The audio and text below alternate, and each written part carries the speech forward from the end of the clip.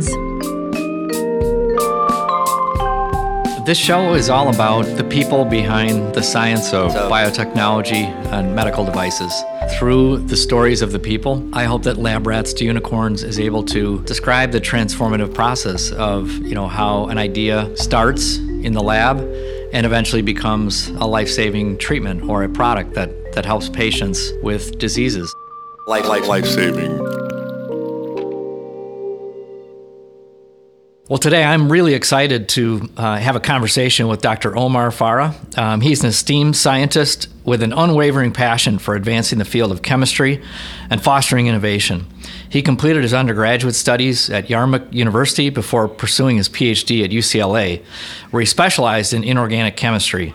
Dr. Farha's remarkable career at Northwestern University has seen him rise to the rank of professor of chemistry, making groundbreaking contributions in the realm of metal organic frameworks and porous materials. And we'll talk a little bit about that during the conversation. But alongside his academic achievements, Dr. Farha is also an entrepreneur. He's a co-founder and chief science officer at NuMat Technologies, where his expertise plays a pivotal role in driving cutting-edge research. Moreover, he's an advisory board member for several prestigious journals and institutions, including the Journal of the American Chemical Society. In today's discussion, we're really fortunate to delve into Dr. Farha's inspiring journey and the profound impact of his already remarkable accomplishments and more to come, no doubt. So welcome to the program. Thanks, John, for having me. I really appreciate it. Excited to have you on the show. Well, why don't we just kind of jump right in, and maybe I'll start off by asking you what got you hooked on chemistry and kind of what drew you into the field in the first place. Yeah, that's a good question. So I grew up in the Middle East, West Bank, Palestine, and over there, after 9th grade, you decide either you get to go to humanities or sciences, which is too early to decide your career at that age. But I decided to go to sciences, and I did really well as in chemistry and physics and math. And after high school, applying to many universities, I was actually rejected from almost every single one of them.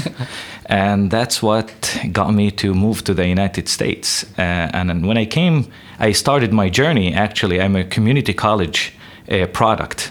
I went to Fullerton College in Southern California.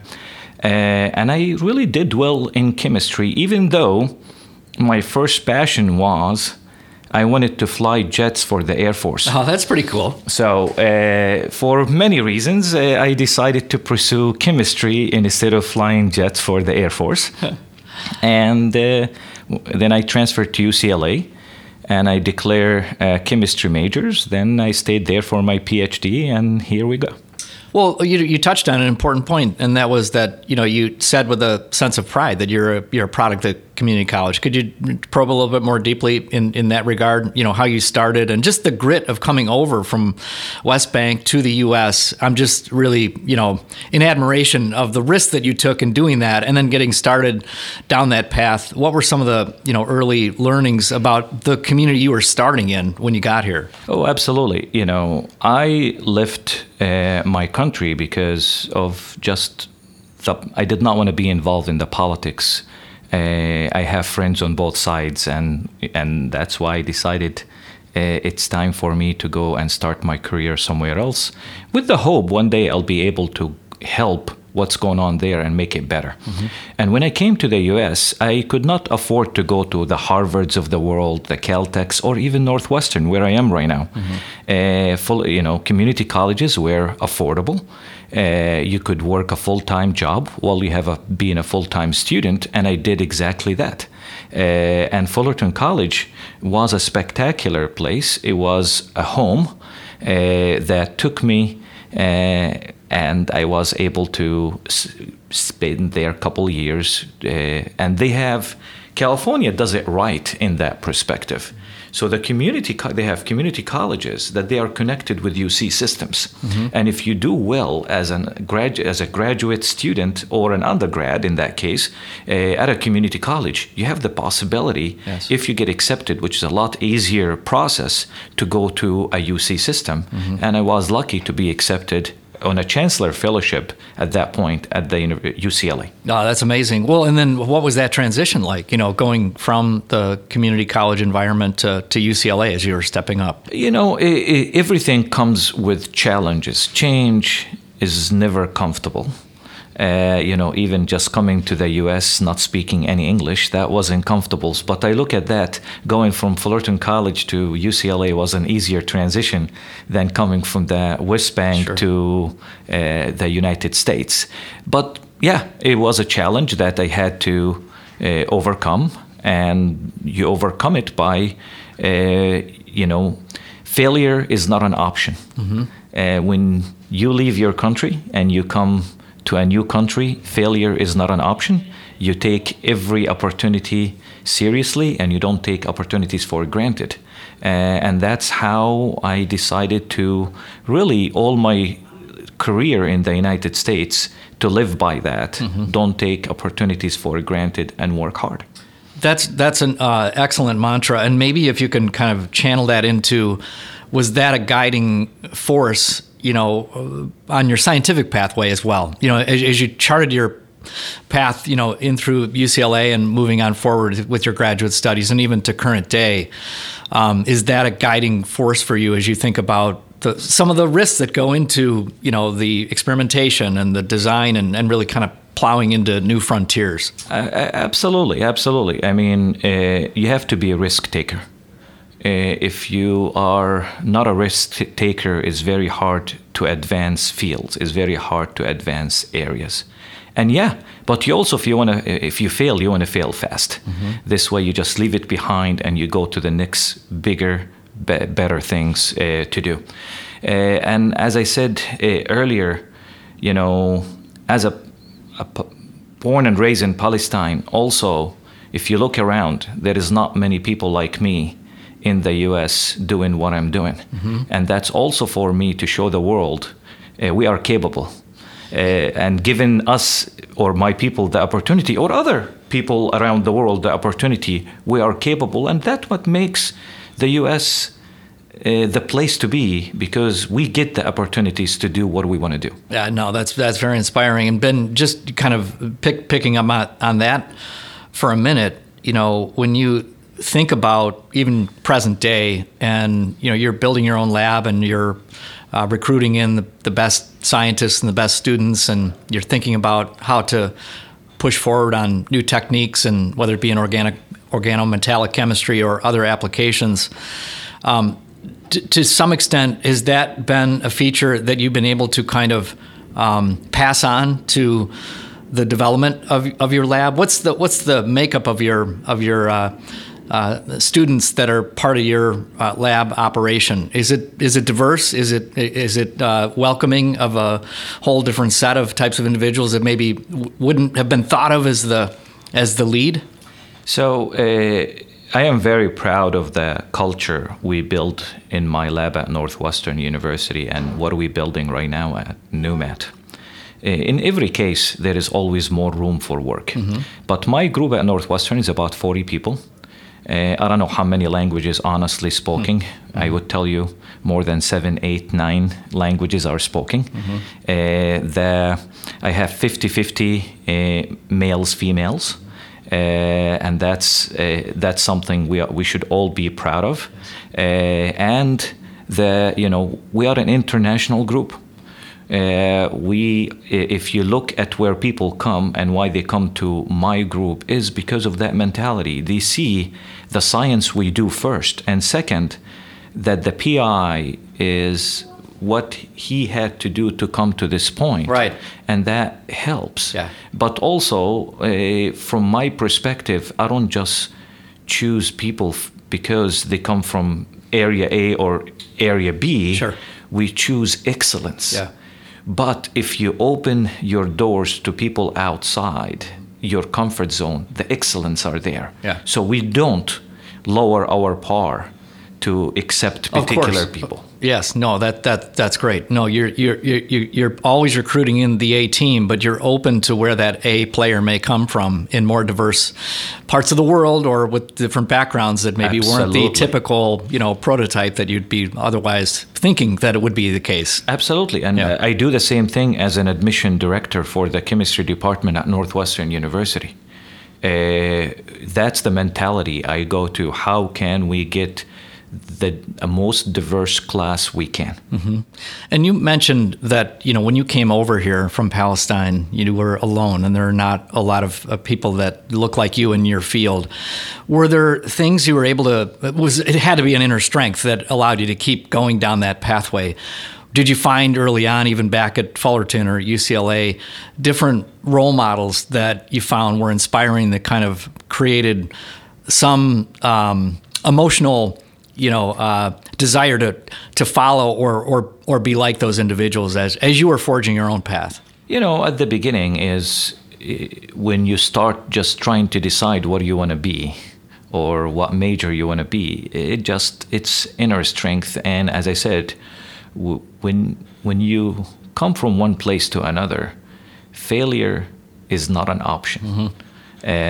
That means you have to work hard. If you have to work 2 jobs, you work 2 jobs, and you don't complain about it, and you just keep moving. That's just reality, or at least the reality I lived. Mm-hmm. When I went to UCLA, of course, you start knowing the world at bigger scale, and you start seeing, okay, if X, Y, and Z are able to do it, then I can. Mm-hmm. If I get the right opportunity and the right support. And I have to say, I've never, never felt when I was a student at UCLA that I didn't get the opportunity anybody else at UCLA would get. Mm-hmm. And that's why, to me, that place will always be home, because that's the place that I know gave me all the support, and without UCLA and UCLA chemistry department, I don't think I will be where I am right now. What got you? So I want to come to NuMat in just a minute, and your kind of entrepreneurial chops and all the work that you've been doing in that regard with that great story. But as we kind of build the momentum into NuMat, I'm curious, what got you into this part of chemistry? Like, what triggered your interest into this particular field? What was going on at the time when you were at UCLA to make you say, this is the area of science that I want to put all myself into? Yeah, that's a good question. And before that, actually, after my PhD, I thought I want to go get my MBA and be a product manager. See products going all the way from an inception to commercialization. That's what I wanted to do. Mm-hmm. I actually applied to several MBA programs and I got accepted to some. Yeah. But then I realized I am an inventor. Mm-hmm. I want to make new things. And I went to the technology that I am in right now. As a PhD students, I was a small molecule organometallic chemist, but worked on materials that they are 3-dimensional, the equivalent to a benzene ring, but in 3-dimensionality. So I like to see things in 3D. And that's what got me into going into porous materials that they're 3-dimensional, but I want this new part of my journey to work on a material that it's a platform. Mm-hmm. That means if one day I decide I want to go to application 1 or application 2 or application 3, I'm not really starting from scratch. That means this got to be like a toolbox, like Tinker Toys, Legos, and you have the pieces and you build the pieces together after you decide what application or what do you want to answer, the question you want to answer. After doing all that search, that's what led me into a field. At that point, the field was its inception, and it was looked upon as, okay, up and coming, but it still requires a huge effort from a fundamental science perspective. Sure. And that's exactly, as a PhD student, I said, okay, I want to be in that field that is not already all the questions been answered. Sure. And I'm just answering the question for the 100th time. I want to be the one to be answer the questions for the first time. That's amazing. Yeah, just that creativity. You're driven by creativity and being able to kind of, you took a risk that field would ultimately lead to where it currently is, as it's continued to grow and develop. But being one of the early pioneers in that field, you clearly are driven by that creative sense, being the first or moving in a direction where others haven't gone, which seems to be a key theme in your journey, all the way through the arc of your career. If you look at, just your notion around kind of building a platform, and then from that platform having the ability to kind of develop several applications that could go and solve different types of problems, maybe even in different industries, like certainly life sciences being one, but other kinds of industries can be the beneficiary of all of that work as well. And I think that as I was hearing you talk, from a venture capital perspective, from an investor perspective, this also is what is favored, because there is this desire to invest in a platform that would have the ability to kind of spin off different ideas that would both mitigate risk and increase the chance that if you validate that first application across that platform, then it would connote value across the whole platform. You can start to apply it to all these different discrete problem areas. So just as I was hearing you speak, I was just it was interesting to note the similarities in terms of the way that investors would look at a company, in a sense. So in this case, it's you and your own scientific career path, but it's a very savvy way to kind of build your overall portfolio. And yeah, that's why you have 40 people. People ask me, if you have 40 group members, how do you get them not to be doing the same thing? Mm-hmm. Because we work on a platform technology, mm-hmm. and we are tackling about 7-8 different areas, mm-hmm. from energy to environment and anything in between. But the platform technology comes with its own challenges. The cool thing about platform technology, having that freedom, mm-hmm. to do the science or to address the question, yeah. you want to address. Mm-hmm. But the bad thing about platform technology, having the freedom, right. to do all that. Yeah. That means sometimes, maybe for me as an academic, that's great. Mm-hmm. But once you start a company, yeah. you cannot say, I want to go after these 20 applications. Then they will get none of them done. So at some point, you have to also risk and say, okay, even though I have a platform technology, I could tackle those 100 applications. We want to go after those 3, yeah. and double down on those 3, because that's the ones most likely would be the immediate products, the midterm, mm-hmm. the long term. Yeah. And you start building on that. But that's what I'm saying, also the platform technologies, as you know, come with their own challenges. There's a trade-off for sure. Yeah. Yes. Well, talk a little bit now, Omar, if you can, about the formation of NuMat, going back to the early days, kind of what drove you down that path. Certainly, your original desire to go and get an MBA and be a product manager and see things from inception to commercialization, that clearly never went away, right? But you're applying it maybe in a different way, I would assume, as you thought about getting NuMat off the ground. But talk a little bit about those early days and what was driving you in that direction. No, absolutely. I mean, first of all, the CEO of NuMat, Ben Hernandez, is also one of the co-founders, and is a brother. And we got to work together right now for almost 10 years. Mm. And the 2 founders are still part of the company, which is, if you think about it, that's unusual. It is unusual. But that also says that we have the passion to take this technology to the next stage. Mm-hmm. And we want to do it here in Illinois and Chicago. But going back, it's really, that's where, a few friends got together, and we realized that this particular technology, it's right now ripe enough from stability. We could start thinking about that, there is some issues with scalability, but those solvable issues, and we could solve really serious problems. That means we should really, it's time for us to take it to the next stage. Mm-hmm. And the next stage was starting a company and seeing if we could fundraise for this technology, mm-hmm. and build a portfolio.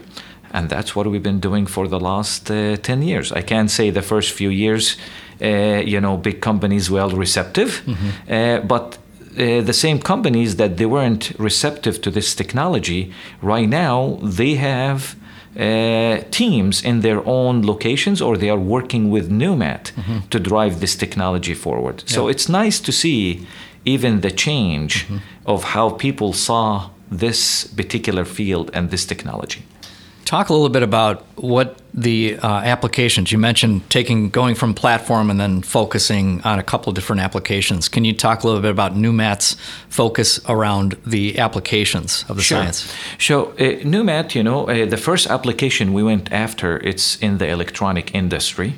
And we decided to go there because it was a need for a new technology to store these toxic gases such as arsine, phosphine, BF3. These are the dopants that they dope the wafers to make our iPhones and iPads work better. Okay. And they needed to be stored in a safer way at a higher capacity. And the question is why we went to those applications, because it's not the easiest one. You're dealing with toxic chemicals. The quality control is outrageous. But we wanted to go into an area that wasn't already too many IP there is there. A lot of players are there, and this one was really an open area for NuMat to play freely.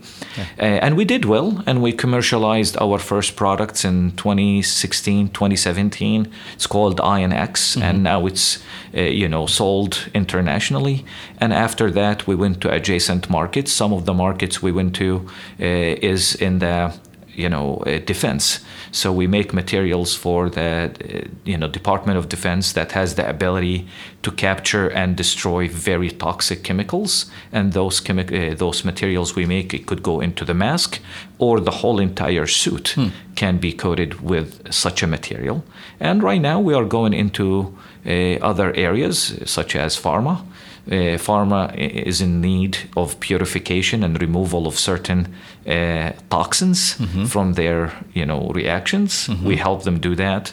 Or any area in the separation and the storage world that we could do it at lower energy, we are interested.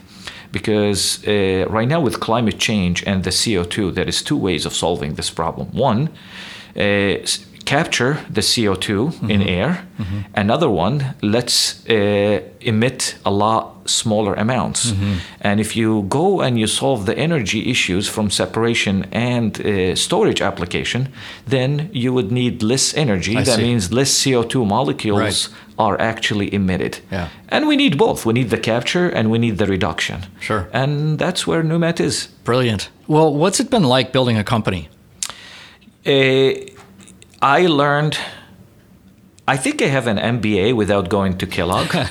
Even my business partner, he got his MBA from Kellogg, and he should be proud. And I am sure he is. But I learned from him so much. I learned from our investors. Every board meeting I go to, I learn something new. Because surrounding yourself with people who are smarter than you is the way to advance. And I look at this is a life journey of learning. And NuMat is just part of that journey. And in those experiences, and I hear, one key theme that you're talking about there is just, learning and continue to grow, evolve, create, and listening is part of that process, especially with people with different opinions and coming from different backgrounds, whether they're investors or corporate partners. How would you advise your colleagues, or maybe the next generation, your 40 students, for example, around the right path should those individuals wish to pursue it around starting a company around their idea? Is it something you would say, I recommend doing this if this is something that you're interested in doing and you have an application that could be commercialized?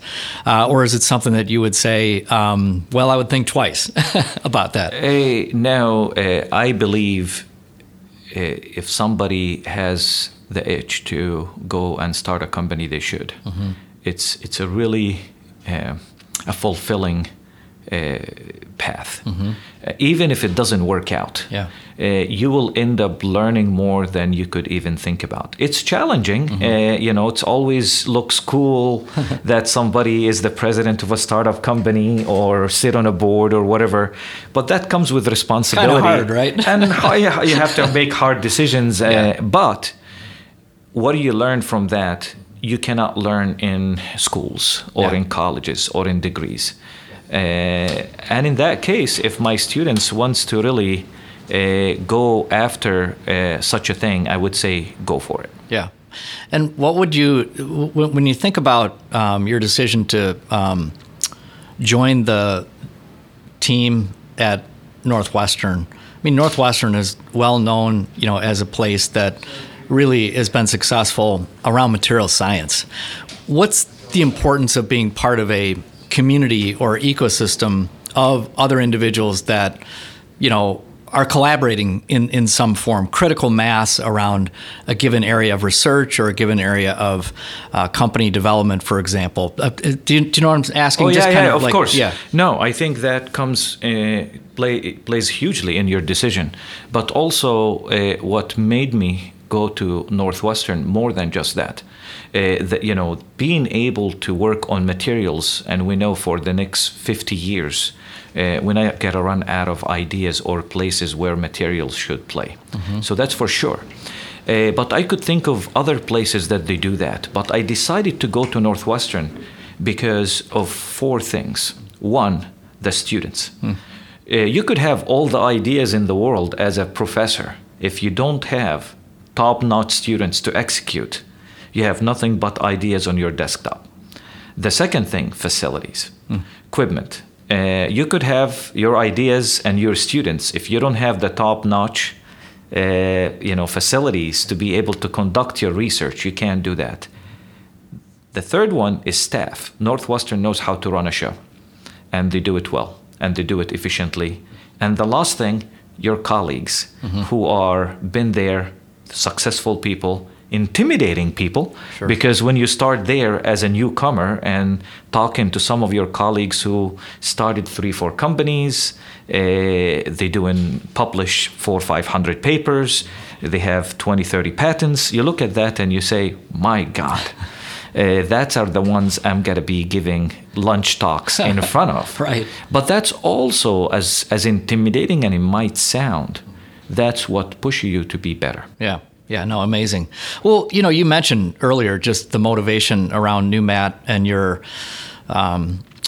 stated goal to, continue to grow and build a company here in Chicago and Illinois. Can you talk a little bit more about your decision to kind of double down in that direction? And what are some of the things that you think are elements of an ecosystem where NuMat can grow and flourish?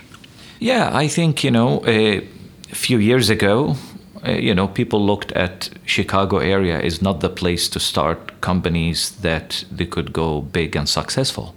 But I would argue if they thought of the future and where the trajectories from cost, from the ecosystem around, from the support system, from the city, being able to live in this city, they would have realized this is the place where companies is going to flourish. And we've seen it right now. The tide have turned. And right now, I think there is many companies, there is many incubators, there is many places that are ready to support new startups to get them to the next stage. And I'm super happy to see that. And I'm happy to see that NuMat is doing well. And it will continue to do well here in Illinois. And I don't see NuMat going anywhere else outside this city. Well, I think the interesting thing, having been a part of that ecosystem along with you, over the years, it is interesting to watch it continue to kind of grow and accelerate. And one of the things I've noticed is that a big part of the push in this direction has been, it goes back a decade, wherein the universities themselves became, very actively engaged in trying to prioritize innovation and its importance around, not only students graduating, getting jobs, but faculty creating companies or interacting with industry and solving problems to make impact.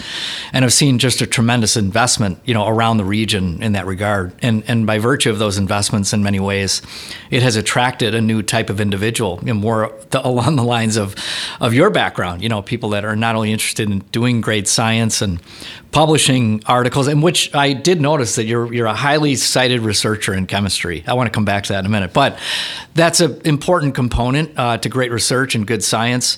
But entrepreneurial pursuits on top of that, creating the right environment to encourage that type of activity. I think the universities have raised their game in that regard in the last decade that has enabled more of that to happen.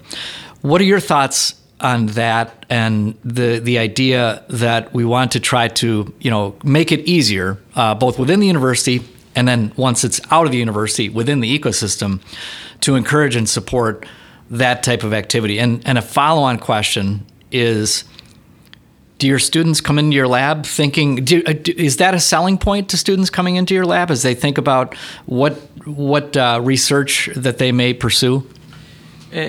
Let me answer the second one first. No, I think they come to my group from different backgrounds. I take students from material science, from chemistry, from chemical and biological engineering. So the incentive for them to be in my lab, we are a material-centric making people. Mm-hmm. So there is two types of people: the people who make, the people who measure. Mm-hmm. We are the people who make. Okay, yeah. And we collaborate heavily with the people who measure. Mm-hmm. But so the students who are excited about making things, but they don't want to make it because it's cute. They want to make it because it has a function, is gonna solve something important one day. And that's the driving force. It's not because I started NuMat or I have patents, but they see that their chemistry, that they're trying to address fundamental questions, is gonna lead to answers, that those answers will solve fundamental questions in the energy and environment sectors. I see. And regardless if they want to go to national labs, to academia, mm-hmm. or industry, that excites them. Yeah, got it. And that's what my group offers. Going back to the first questions, I'm glad that universities are making it easier on professors to, submit the patents, mm-hmm. and start companies, because also there is incentive for them. There is royalties gotta come back and stuff, and they're realizing this is important. Yeah. This is another way of income for the university, right. But also that should be what we should drive when we get grant funding that is paid for by the taxpayers. Mm-hmm. Then we should be doing something useful, mm-hmm. that the community and the country and the world can benefit from that funding that taxpayers paid for. The translation part, mm-hmm. that's very important. Otherwise, you got your paper and we move on to the next thing, but somebody paid for that paper, a few $100,000. The question is, how can that be translated to that individual one day can see some benefit from that? Yeah, excellent, outstanding. And one area that I think we're often asked, as you think about the beginnings of this ecosystem and its continued growth, often people will cite, well, you got to concentrate in one area. Back to your kind of portfolio versus focus dilemma. Chicago is a city with an economy that's pretty well balanced across many different types of industries. Life sciences or science applications being one of them, but one of a dozen or so. Whereas in a Boston or the Bay Area, concentration around tech or biotech is much more acute. And so there's always been this argument, you need to be concentrated in one area. What makes you different than the rest of the world? And I do believe that having a differentiable characteristic, as I'm sure our friends at Kellogg would tell us in marketing, is a really important piece of how you present to the world. And if we think about the ecosystem in Chicago and how it presents to the world, because if it's just an ecosystem all to itself, it really can't be sustainable and credible, in the bigger picture, right? I agree. And so part of what you're talking about in reflecting on the traction that we're seeing in the ecosystem today is it's becoming credible on a more global scale. And but concentration around a given area of focus oftentimes is cited as an important ingredient. One of the arguments that I've made around Chicago's differentiable characteristics are the combination of some of the core strengths of the research institutions and the national laboratories that we benefit from here, Argonne and Fermilab. Material science being one of those core drivers. High performance computing, some of the fastest supercomputers in the world, driving, faster decisions around different applications, and analytics that can be applied to, these elements of material science, and underneath that, the infrastructure that we have in being able to ultimately develop solutions or drugs or diagnostics or tools that at the end of the day, at least in life sciences, help patients and transform their ability to lead better lives. And I wonder what you think about that argument, that the convergence that we're seeing of, data-driven analytics, using high-performance computing, applying it to chemistry and biology are really kind of where the future is. And Chicago has all those raw materials to be differentiable, if you will. No, I completely agree with you. I think data science, machine learning, and automation is going to be the future. Mm-hmm. And it's something, that's why I collaborate with a lot of theorists and modelers. Mm-hmm. Because actually our materials, because it's a platform, and hypothetically, we could think about building millions of these materials, but we don't want to make millions. Right. Can we actually start predicting what material is good for what before we go to the lab and make it? Mm-hmm. Or when we have all this data about these materials, can we actually now use machine learning to do that? Or since they are pieces like Legos and we could start putting them together simply by programming these materials to do certain things, can we use robotics and automations to get us to answer the questions faster? I think that's the future, and I think Illinois and Chicago in particular is going to play a big role there. As we kind of transition back to kind of your personal story, are there any thoughts around kind of the work-life balance? You're a busy person. You're handling a lot of things. You've got a lot of different, like you said, maybe 8 different areas of research that are happening in the lab. You're CSO for NuMat. Any advice or thoughts around, and maybe the answer is, you're not balanced and you're just focused, but I'm just curious about, your longevity, sustaining your ability, over the marathon. You have many important outcomes in the future that you're going to be part of, and just how do you keep yourself fresh for those things? Yeah, that's a good question. And the honest answer, I am not balanced. Mm-hmm. If I told you I am balanced, that would be a big lie. Mm-hmm. But being unbalanced, that comes with its own price. Mm-hmm. And its cost. Mm-hmm. But the way I think of things, when I decided to leave my place, leave my family, and come to a new place with somebody who has the last name as myself and look like me, we don't have the time to waste. Mm-hmm. Not waste, mm-hmm. but we have to be dedicated mm-hmm. If we want to reach certain goals. Mm-hmm. And I'm not saying my goals should be the goals for everyone. Sure, yeah. That becomes how you balance your life. Mm-hmm. It's a subjective question. Yeah. I don't say the way I lived my life is the right way. Mm-hmm. If you ask me, if you go back 15 years ago, mm-hmm. would I have changed certain things? The answer is yes. Mm-hmm. But do I regret the way I did it to get me here? I don't. Right. But I would, if I go back, I would change certain things. But we are where we are right now. Yeah, no, and the elements of your success are all a part of those choices that you made, and the decisions you made to kind of double down, if you will, again and again on the activities that you're fully engaged in, and that immersion, and I think the same thing in the sense that to really be on the cutting edge and to really push that frontier, it's kind of an all immersive type of activity that you're consumed by, and giving yourself to it, the world is better off for it. And we appreciate that you made those decisions. Listen, it comes at a cost. Of course, it comes at a cost. Yeah. I mean, would I have loved to spend more time with my kids? Absolutely. Yeah.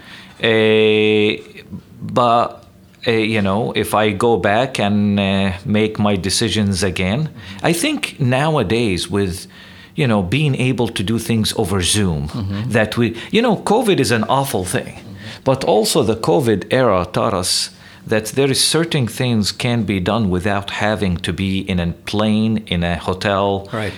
Flying overseas Yes. to conduct certain things. Yeah. I was one of the guys who lived in hotels and airplanes to conduct business because I wanted to get tenure. I needed to do things for NuMat and other things that right now I think I could have done, let's say 50% of that over Zoom. Sure. But again, that wasn't, we did not know that. Yeah. But back to your point too, I mean, I think, as we kind of project to the audience that's thinking about, the right career path and the right choice for them and the right decisions and the right balance in their life, I think that you made the quip, it always looks cool to be the CEO of that startup company, but the reality is it's very difficult, and you're making tons of sacrifices to do that. And I think part of making a clear choice around what path an individual is going to take, no matter what it is, putting your full self in, taking the risk and being consumed by it will ultimately be part of the decision that you're making to move in that direction. Back to your points, I think your words were it's difficult to grow if you're not taking risks. And so risk and sacrifice are part of the recipe for what's produced the great success you've seen so far. The question is, you always have to ask yourself, do you want to be a leader or a follower? It's just simple as that. If you want to, it's easier to be a follower. If you want to be a leader, it takes time. It takes time management. It takes that you have the ability to juggle many things, and it takes for you not to complain. If you got to have some hard days. Yeah. And you got to be able to, move forward. Yeah. Last question. As you look on the horizon, what's the most important thing you think that's going to be kind of transformative in your area of science? What do you think in the next decade, 10, 20 years in organometallic chemistry that you think will be kind of transformative for really anything? What are you most excited about? I'm excited about, the ability to be able to use these materials to store clean fuels, let's say, such as hydrogen. That right now, electric cars, we see them all over the place, but I don't think electric cars gotta solve the short distance vehicles, the long distance vehicles. So we need other type of resources and other types of fuels, such as hydrogen. And the problem is, how do you store it safely and at room temperature? The second thing is the climate. I mean, if we like it or not, climate change is not going anywhere. So we have to do something about that. I would love to see how our technology has the ability to remove CO2 from the air selectively and bring us back to normal life. So hopefully my children and my grandchildren can have a cleaner environment than the way we live in. And lastly, being able to make technologies that protect civilians by purifying their water, by bringing water from air that they didn't know that they had for a drinking water. These are where the future is, I hope, for our industry, for our field. That means we still have many questions that we didn't answer, and that's good. That's a job security. Sure, that's right. Well, Omar, I mean, it's been a true pleasure. You're a direct inspiration to our broader audience. I'm very thankful to you personally for lifting up our ecosystem and really bringing a bright, shining star. The NuMat story is such an important story for the ecosystem, and we're going to continue to be big fans and watch to continue to grow and flourish. And beyond that, all of the next generation of scientists that you're training and your new ideas that you're pushing forward that are moving the needle to make the world a better place. Personally, I just want to thank you and say I'm inspired by that, and I've really enjoyed the conversation. Thank you, John. Same here. I appreciate the time with you. Thanks for joining us today. It was another great episode. I hope you enjoyed the conversation with our guest today and were inspired the way I was. Looking forward to reconvening again in 2 weeks. Please visit our website at labrats2unicorns.com. We welcome any of your comments, feedback, ideas. If you want me to ask certain questions of guests or you have ideas of people that we should be interviewing. That is all. Goodbye.